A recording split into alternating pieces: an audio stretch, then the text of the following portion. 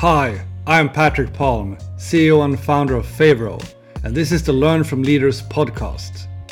The background to these interviews is that Favro clients are some of the most innovative and agile businesses out there.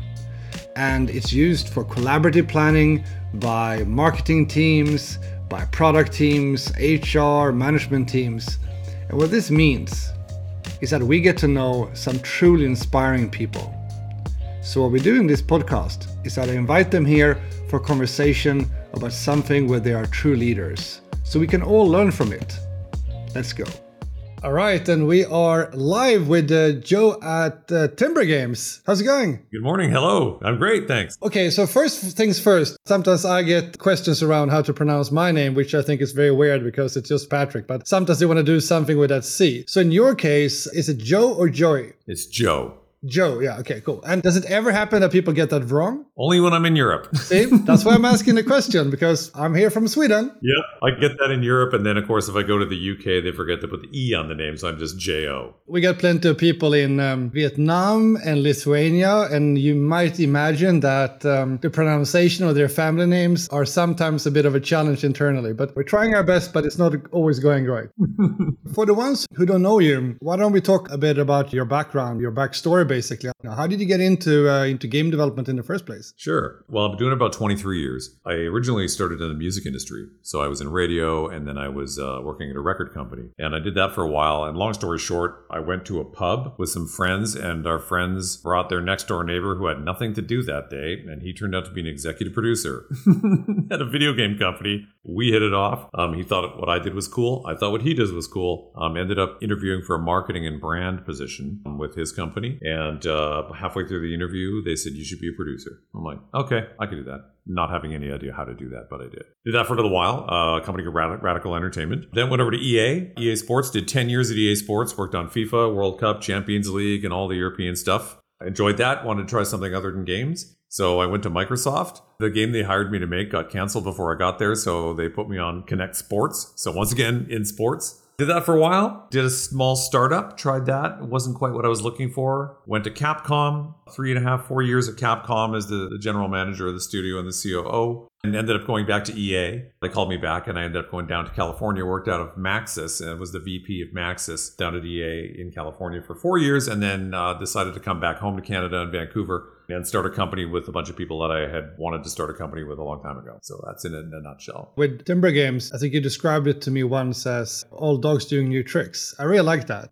Can you backstory? How did you come together with your fellow founders, get the first team started? Why did you start it? It's all very exciting. I've known Zoe for a long time. I've known Jeff for a long time. And we've both been at AAA studios. And we both kind of wanted to get back to the craft of making games, get a little bit closer to the team. Because we've all worked at these mega corporations. But we also wanted to have fun doing it and try and do things a little bit differently. And certainly in Vancouver, you've got a couple of big load-bearing walls. You've got Microsoft, which has the coalition which makes Gears of War, which is a massive operation. And you've got EA, which makes tons of games in Vancouver. And we wanted to be an alternative. You don't want to make a sports game. You don't want to make a shooter. Maybe you should give us a try. And so what we've been doing is trying to work with a bunch of people that are like-minded that we think can make some really great AAA products, PC console, and be very clear on the kind of products that we want to make and how we want to operate as a company and really focus on things like diversity and inclusion. And people drop that buzzword all the time. But as of today, it appears to be working for us. We're 48% female in our studio. And we didn't set a target number. We just wanted to be mindful of it. And that's working. And a group of people that really worked well and communicated well with each other. So each one of us has a specific role and we complement each other. And bringing in people that are kind of scrappy and have worked in other places that want to try something a little bit different. So literally, like you said, a bunch of old dogs doing new tricks. But we also got a whole pile of puppies too. So you touched upon fun, and that's the theme today, the secrets to building a company culture of fun. I would love to talk a lot about that because it really feels like one which is easy said, hard actually doing. How would you break that down? Take your time. Think about this as a mini GDC speech, because I guess there's several components to this. I don't want to cut you off too fast here. So how would you break it down and how do you approach that? When you think about video games as a thing, people play them to have fun, and it's a form of entertainment. And as you make something that is intended to give people some joy and fun in their life, it only makes sense that the people making the game should probably have a fun process and a fun way of doing that. We're not making accounting software. We're not making anything really heavy. And we try really not to be really stiff in what we're doing in making these games. Obviously, when COVID hit, we're all fully remote right now while we wait for our office to get ready when we all eventually move back into the office next year. We had to really go the extra mile in communicating and building a culture remotely with people. And there's a number of ways that we've done that. A lot of people that know about Timber know us because we have kind of like a visual style. Jeff Coates, who is the creative director of the studio, he's also an incredibly talented illustrator. And he's the one that draws all the pictures of us. He draws all of us. And immediately we've got kind of a personality that people that don't even work for us kind of feel like they know us as a result of these drawings. And what Jeff draws is actually legitimately the kind of weird stuff that happens day to day at Timber. We really need to lean into that and embrace that. And we try to sneak our values in there. We try to sneak in things that are very, very important to us. So when people want to know what it's like to work at Timber, we'll just look at all of our social media stuff, because that's kind of what it's like to work at Timber. We try to keep things light. Everyone has a voice. One of our values that we have is clarity. And clarity is a weird value. It's a weird one to have. But the reason we chose the word clarity was we want everyone that works with us and everyone that plays our products and everything in between to be really understanding and clear what it is that we're doing and what is expected of them. And so they have questions they just ask. So no one is walking off into the forest going, I have no idea what the hell's going on, right? So we try to make sure we're really clear. And when we release our products, same thing. When you see the product, it'll be intuitive how to play it. I know what to do. I know where to go. And I know intuitively what I'm supposed to be doing in this product. And we've found that if you make things really clear about what people are expected to do, that actually really lightens things up. And they're not people kind of rubbing their hands going, oh my God, am I doing the right thing? I don't know if I'm in the right place. We just focus on that. We have a lot of tools that we use. We use Slack. We use a lot of Slack. And I'll give you an example of the culture at Timber. It started out over a fight about cilantro. Cilantro is one of these polarizing things. Some people hate it, some people love it. And I noticed on Slack that we had a foodie channel and someone was talking about cilantro, yay or nay. And I thought, I'm going to weigh in on this one because I love cilantro. And I said, for one, I'm on team cilantro. And the Slack channel exploded. And I actually looked it up. We had 326 comments about cilantro, which turned into kimchi. And then it just went to Weird Town really fast. And it's indicative of the culture that we have. We try to make it light. We try to have fun. We try to keep topical. We try to over-communicate with each other. And I think that makes for better game making. If we can have fun talking about, cilantro or product management software or anything, the game will end up being fun too. So we try to keep it light. Focus on the personalities of the people at the studio and amplify that. Anyone can ask anybody anything in the company. I have a regular one-on-one with every member of the staff. And one of them said to me, this is super weird for me because the last company that I worked there for like 2 to 3 years and I never once had a one-on-one with the head of the studio. And I think that's absurd. You don't have to have one every week or even every month, but you should have a connection with the people that are tasked with running the studio. And so by keeping it relatively flat and keeping it open and consequence-free, I think it makes for a better place. And man, do we have fun. We usually are laughing ourselves sick most of the time. And yeah, we still make games. You mentioned that it's mostly remote, at least right now. Firstly, will you have a bit of a hybrid approach moving forward, even when the new office is ready? And secondly, if so, how do you see the difference building a culture when you know that everyone's going to be in the office versus building a culture where you are fully or partly remote? And I guess I would also say, how do you make sure that everyone feels included in that? So the ones who are maybe a little bit more remote doesn't feel like a satellite. A couple of answers in there. When we do open the office, we're making it everybody's choice. Do you want to come to the office or not? What we find is everyone likes to throw the buzzword out there, hybrid, right? And hybrid means different things to different people. What I think is going to happen, we're going to have a number of people that are going to come to work and they're going to want to come to work every day. And there's a number of people that don't want to come to work into the office at all, and the ones that are in between. What I suspect will happen is the people that don't really want to come into the office very often, they're going to come in and they're going to feel like they're missing out because people tend to love having human connection. And I'm hoping that the chemistry and the culture that we built remotely will kind of flood into the actual physical office. It takes effort. It takes time. It takes work to make people feel included and to make sure that everyone is understanding where we're going as a company when you're fully remote. We have people right across the country now working with us. Canada's pretty big. I remember a friend of mine from Germany who came to the very first time to Canada. He goes, oh my God, I flew over Canada for like 6 hours.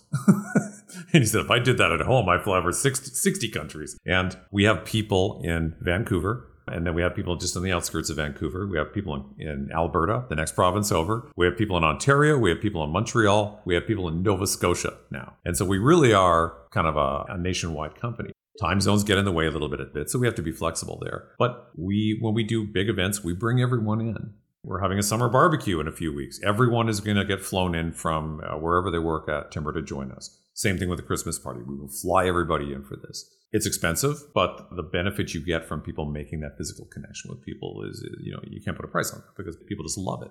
And then it's all the incentive, all the things that we do. We try to do a lot of social things. We have every other Friday or so, there's always a game thing going on that we're all playing together, or we're having some kind of social meetup. We're doing social meetup on Friday. One of the guys who is from Ontario is out for a wedding, and we thought, okay, we're going to capitalize this. One of our guys is out. We're going to have a party, and so we're going to do something on Friday. So we try to plan events, and we try to find ways that we can let people join us. Some people can't, and some people don't feel comfortable with COVID going out to a big crowded place. So every single event that we do, we have an online option so they can join us. Whether it's literally, I brought my iPad to a dinner party one time, so some of the people that wanted to join us could sit at the end of the table on the iPad and feel like they were with us. It looked stupid to the other people having dinner, but I don't care. It was great. And you have to go that extra mile to make people feel included. A slightly different question that I think is any kind of company leader has to think about is how to do with titles. Some companies, they are like, well, we don't really care about titles. Everyone's just a team member. Some come up with, let's say, more funny names, or they can reinvent a lot of titles. And then some have almost like a gamification. So it has a very clear kind of structures. It's almost like leveling up in a game. What's your approach to it?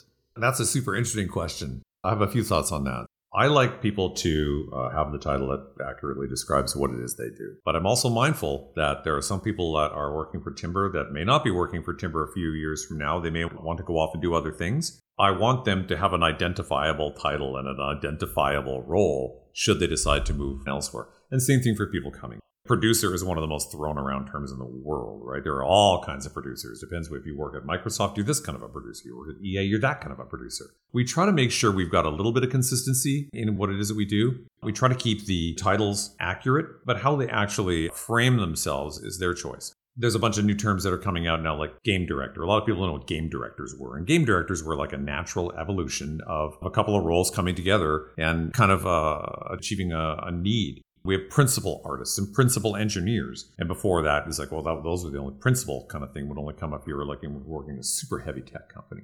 The leveling, we try to be consistent with our parent company, which is Sumo, based in the UK. There are a number of levels, and everyone kind of categorizes into a level system. So you know exactly where you stand. And then there are 3 different levels of each level. So let's say there's 10 levels, and are you 1, 2, 3 in each one of those levels? So you are learning, you are performing, or you're exceeding. And it helps people plan their career. It's like, hey, well, I'm doing this. I'm at the midpoint of this level. What do I need to get to the next stage? And we have very clear ways that you can get there. And we communicate those things. We call it pathways. It's something that we've been doing with Sumo. And we're very excited because we're the new kids in Canada that is part of the Sumo network. And so they're really very open-minded and reaching out to us. Hey, how would you like to kind of help us frame this journey together? And part of that has been talking about the levels and the titles. Everyone wants to know, how do I go from here to here? How can I get from here to here? And we try to make it as transparent as possible so everybody knows and there's no ambiguity and no just how am I going to build my career? In fact, I would say probably one of the big motivators for joining Timber has been they've been working at a company and they don't have a path, they don't have a plan, they don't know what their career progression is, and they don't know how to build it. So they've come to us and we do our very best effort to say, we will give you a path and then together we will plan that journey. And man, have we found some amazing, amazing people that have joined us. I'll say taken advantage of. They were super skilled and not being paid very much and been doing all this work. And we found them, we brought them in and we went, wow, they're way better than we thought. And their path just takes off. And man, that's super rewarding to see. I think that's very interesting. And sometimes I come across places where they might be making a game where succession is extremely, or path, maybe I should say, is extremely clear and well thought through. But then when we talk about how that works internally, they're like, no, we don't care about titles, which always strikes me as it's one of those things that might sound cool to say, but it creates a lot of problems in practice. And I like what you say because, in the beginning of this talk, you talked about the value of clarity. So if you're going to actually live up to that value, well, then you need to have clarity on these kind of things too. Yeah, we're a video game company and we hire people to do the work that we need to get done to make the video game. But we're also mindful that people have choices. We have to earn your respect and your commitment to be part of our journey. Because if you make video games in Vancouver, you got like 1,000 companies you can work for. There's tons of work in this city. So we need to make sure that we are offering something that other studios aren't. We pay well. We're super competitive on pay. We have great benefits. We have a lot of things that we do that other companies don't do. But we also really need to understand and respect the fact that people are entrusting us with their time and their effort and their career. We need to honor that. And we need to help them get on the journey where they're going. Sometimes that journey will be, maybe they're just passing through. Maybe they're just going to be a timber for a little while to get to where they really want to be or to help them understand where they want to go. And we will help you on that journey. We will celebrate the time that you've had with us.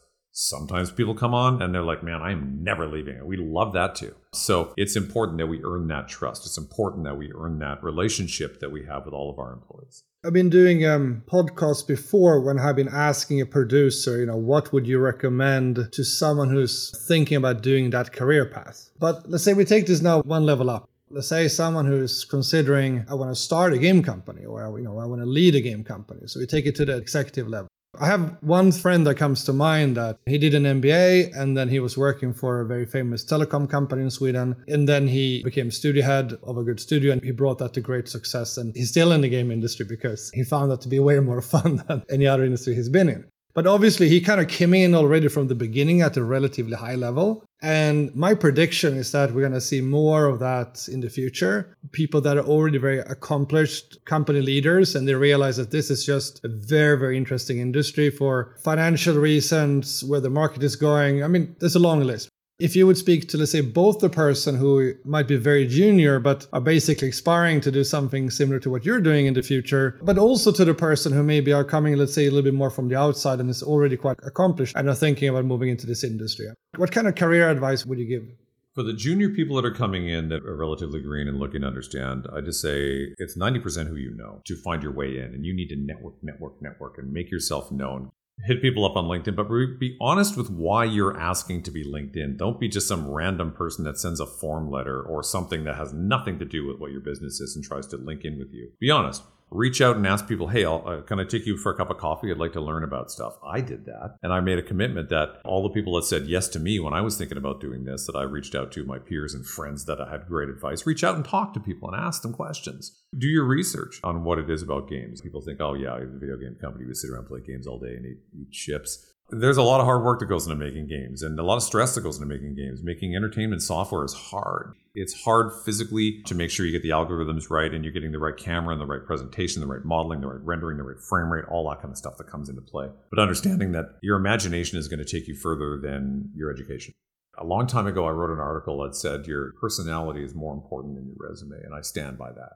There's a lot of people that have not had massive educations that have come on board and been amazing because they have the right brain, they have the right attitude, and they're ready to learn. So for the younger people, the people that are more junior, and I don't want to say younger people, I'll say the greener people, because I don't care if you're 45 years old, you want to do a career change, you've never done games, sure, let's talk, because we've all been there. For the people that you talk about, like the MBA people, the school smart people, and that have been perhaps in another industry that want to take the leap over, just get comfortable with being uncomfortable. Get comfortable with everything being unpredictable, because games are very volatile. They kind of change at an instant's notice. And you'll talk to someone in charge of the product or a publisher and say, ta-da, we've done this. And he goes, oh, that's really great, but I was really hoping we could change it over to that thing now. And I'm like, well, you never told us. I'm like, can I just get that? And I'm like, yeah, it's going to take time. Why does it take so long? And it's like all that crap they have to go through. I actually think it's really great when you bring people in from different industries. We have an engineer that works with us that has never made a video game in his life. And he's a great engineer, and he has come from the movie industry, and he's an amazing software engineer, and he brings with us the thinking that is different for us and offers us insight into things that we hadn't considered. And I'm a big fan of hybrid roles for people to come in that are really good at one thing but they want to learn about something else. We'll become like a multi-class person, be somebody that could do more than one thing. But I love it when people join from other industries. It doesn't always work. And it usually, I think, doesn't work because they don't have the right mindset to be vulnerable and to be okay being wrong.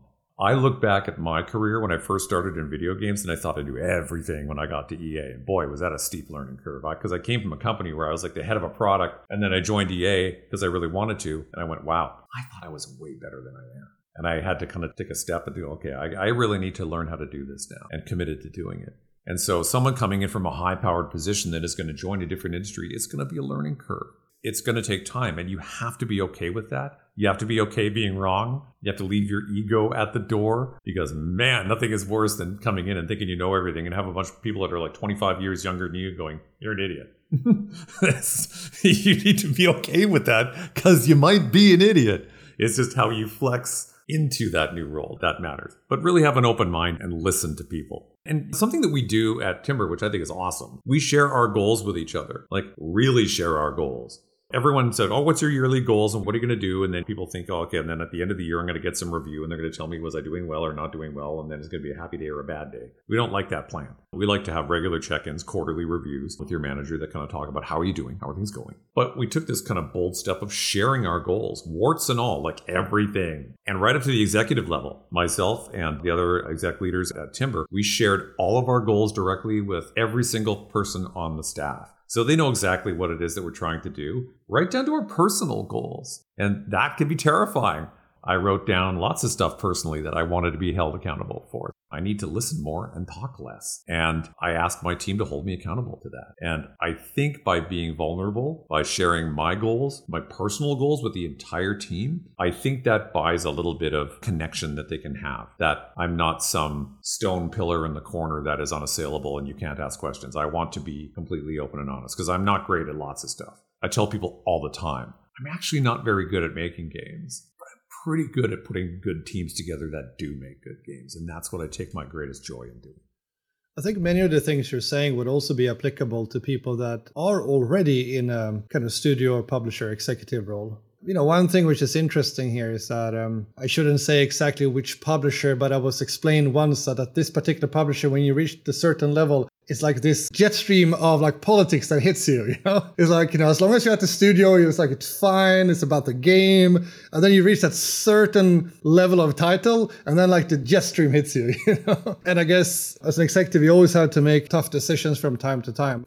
You're definitely one of the people I know that when your name comes up, I hear, yeah, you know, I know that person. And I think it also reflects a little bit in your social media. I saw this Joe's 100 that you're doing. That's really cool. What was the background to you starting that? Yeah, okay. Yeah. So I do a thing on LinkedIn that I started doing because it's called Joe's Impact 100. And I was talking with a friend of mine. I said, God, LinkedIn is really great and it can really suck at the same time. Sometimes people can just put so much garbage on there and you have to wade through so much crap on LinkedIn to get to anything that's interesting. And I thought, I really want to take my privilege, of which I am well aware I have, like I'm a 6'5" white guy in an industry full of us with a beard, and that's kind of key. You have one too. And I thought, I have been so fortunate. It's not really giving back, but I just want to kind of call out some of the people that helped get me to where I am. And I'm really appreciative of that. So I thought, I wonder if I can come up with 50 people that I know that have really helped me. I sat down and I just started listing out all the people that I thought that had done that. I was already at 75 and I thought, oh my God, I could totally do 100. So I wanted to do a list of 100 people that I thought that really impacted my career and kind of thank them, but also give little insight and little stories on some of the interactions I've had with people, because there's lots of hilarious interactions I've had with people. And I wanted to kind of shout that out. And man, that's been huge. People have been sending me messages. They said, oh my God, I was like, I'm having a really lousy day and I read this article, this thing that you did, and it's been a bright spot for me. And I appreciate that. And I didn't do it for like patting myself on the back. I just really wanted to highlight some of the great people that I've worked with, because I think some people need a spotlight or a shout out from other people in public sometimes. So that's why I did that. And it's been super fun. I'm up to 46 now. I've got another few to go before I hit my 100, and I'll do it by the end of the year. And so I have to balance, talk about my 100 because that's a personal thing for me, talk about someone we just hired at Timber and show a comic of what they've done, show something amazing that Jeff has drawn in terms of what our vision and values are. And I try to balance my relationship with that platform. So that's kind of what that's about. It's really cool. I hope that if anyone listening right now that steals that idea from you, that you're okay with that.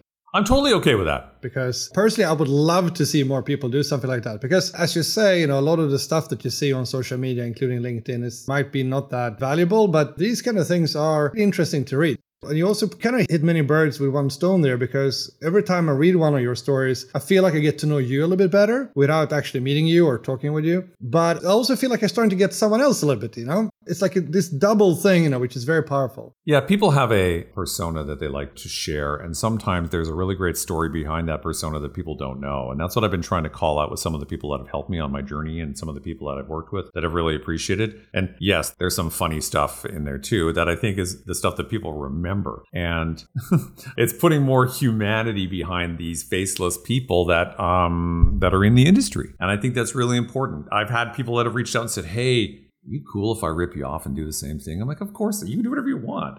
It's given them the courage to actually talk about that kind of stuff too. And a couple of people in particular reached out and said, I'm going to do the same thing. Are you cool with that? And it's like, of course I'm cool with it, because I didn't do it to get business or pat myself on the back. I did it because I just really wanted to get some shout outs out there to say, hey, all these people that helped me, thanks for helping me get there. And I think it's important to do. It's a really cool idea. I have a final question. I would like to pick your brain a bit on let's say, more long-term visionary thing. And I would actually like to start in a quote by your fellow founder, Zoe. I also did an amazing podcast with Zoe some time ago, and she was doing a speech at GDC, and she had one slide, which obviously for me, who's in tools, really liked. And she said, you need to recognize the cultural impact of tools. I might have misquoted that slightly, but that was basically the gist. You need to recognize the cultural impact of your tool choices. And obviously, I like that a lot because it resonates with a lot of the ideas why we created Favor in the first place. But here's the question for you.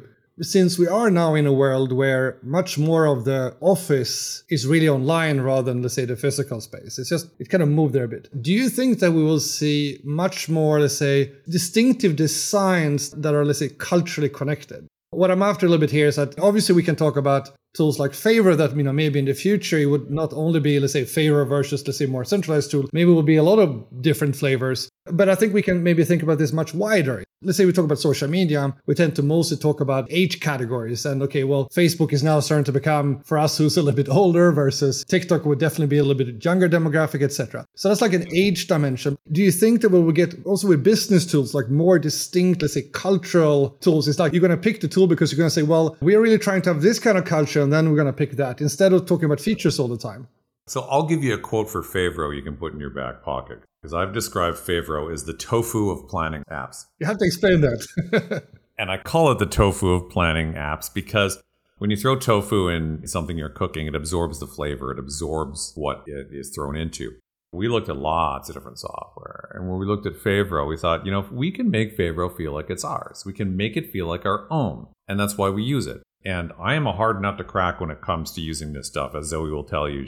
When we were launching it to the team, she goes, even Joe's using it. So I think if you give people the customization option to make it really feel like it's their application, right? I use it all the time. And the way that I need to remember things and highlight things, I always have to put a picture on all my cards. And those pictures that you see when you open up Favro and you go, okay, there's the Princess Bride guy who says inconceivable. And I use that guy because I wanted to draw attention to this particular thing we're trying to figure out. And so all of these different things that we've done have allowed us to make it feel like our own. And that's why we use it. I think a lot of the software that people use, it has to feel like you made this for my company. We're looking at performance management software, deciding which one to use. And we've had conversations with probably half a dozen companies that all make kind of the same thing. But what sets one or two of them apart is, do you integrate with the things that I use? We use Slack all the time. We don't use email very much anymore. We use Slack for most things. Does it integrate with Slack? Can I customize it? Can I go in there and put my own fields in there and I can customize what I want to be measured on, what I want to roll out to the team? And I think that's what's going to happen in the future. I think that companies are still going to have their offering, but I think they have to offer kind of a framework that they say, here's what we make, here's how you can customize it. It's almost like ordering a car. You can order a Volkswagen or an Audi. They're basically the same thing at the very core, but then the engineering stuff that kicks off, and the Audi is getting higher end components and it's meant more for performance and you can add more stuff, but they all come right down to that engine on a frame. I believe that the software and the services that we're going to see coming from the marketplace are going to do that. They're going to be flexible and listen to the consumer. You have been very good at listening to our feedback. We think of you as our friend and partner at Favro, not just somebody we write a check to every month. And for example, one of our guys in our QA department said, I really wish Favreau could do this kind of stuff. And he gave you the feedback. And some of the stuff is already in now working and we're using it. It's that relationship from a vendor. So if you can make software that does X for me and it makes my life easier, I love it. But if you could take it that next level and you could make it that I can make it feel like my own, I can customize it so it's bespoke for me, that's what I think the future is.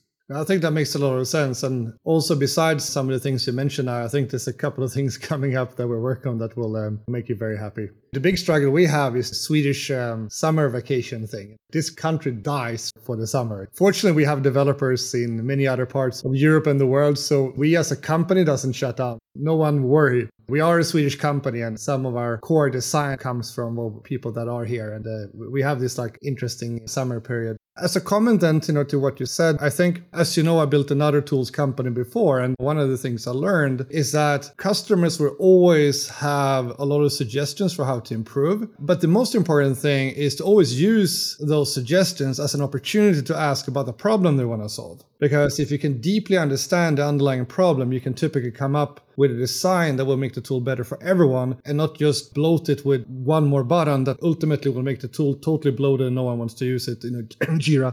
You need to have that mindset, because if you're going to build a tool which actually becomes easier and easier to use as it becomes more capable, I think actually a car metaphor is pretty good here. I mean, you used a car metaphor. I think we can use a car metaphor here that, driving a high-performance sports car today is actually much easier than driving a high-performance sports car 20 years ago. If you would drive the fastest Ferrari in the 80s, you would probably drive off the road. Versus today, I had a 20-year-old sports car, and it was, was it 20 years? No, it wasn't that long. It was about 15 years old at the most. Manual transmission with a clutch that was so hard. It was just like, oh my God, the clutch was so hard to use. And it was super fun to drive. And all of a sudden now advancements in transmissions, it's not just like a crappy automatic transmission that comes through. It's like a PDK system or a double clutch system. Those things are awesome. And there's a whole generation of people that are going to grow up not knowing the sound of grinding gears as you're trying to get it in there or burning out your clutch because you're too hard on it. And it's because the advancements in technology. And that manual clutch that I used to drive, that was a brute to shift. As you move forward, I can get the same performance, and it's way easier now from like a PDK or a double clutch system. Still super enjoyable to drive. It's evolved. And it's just what you're saying. Like, you have to evolve what the needs are of the people and listen to them. And as you said as well, Patrick, it's tell me what problem you're trying to solve. Don't tell me what you think you need us to do. I learned a long time ago from an engineer. He taught me a lot. We wanted a 3D front end from our game, a 3D menu system, because everyone was doing it. And I had this huge argument with an engineer saying, I want a 3D front end. And he was saying, we couldn't do it, can't be done, can't be done. And I'm like, but those guys are doing it. It can be done. They goes, yeah, we can't do it. It can't be done. And then I realized the way that I was asking the question was not the right way to ask a question. And my technical director came to me and said, I can make that look exactly 3D and it'll feel 3D. And I'm like, yeah. And he goes, but it won't be 3D. I'm like, well, that's what I want. What's the difference? He said, if you tell a certain kind of an engineer you want a 3-dimensional front end, they'll start building you a 3-dimensional world as a menu system. And that's not what you want. So he said, that's why they can't do that, because they don't have enough memory. I'm like, come to them with a problem. Can you make it do this? Yeah, we'll make it do this. Don't tell someone how to make it. Tell them the problem you're trying to solve. And that's exactly what you just said. That's awesome. And, I think we could continue to talk for a very, very long time. And then it would turn into like a Joe Rogan 3-hour, podcast. Then everyone would be dozing off. No, it would be awesome. It would be awesome. But I think my team are going to ping me soon saying we're getting into the sequel now. So I hope there will be a chance for a sequel in the not too distant future, if that's okay with you. I'd love that. That'd be great. Some of my favorite podcasters, they tend to have some reoccurring guests. And that's nice because they start a little bit about what they talked about last time and then move into some latest and greatest. So with that said, super thank to you and thanks to all of you for listening. And as always, if you thought this was good, please say share. You know what to do. And I'll see you in the next one. I hope you enjoyed that interview.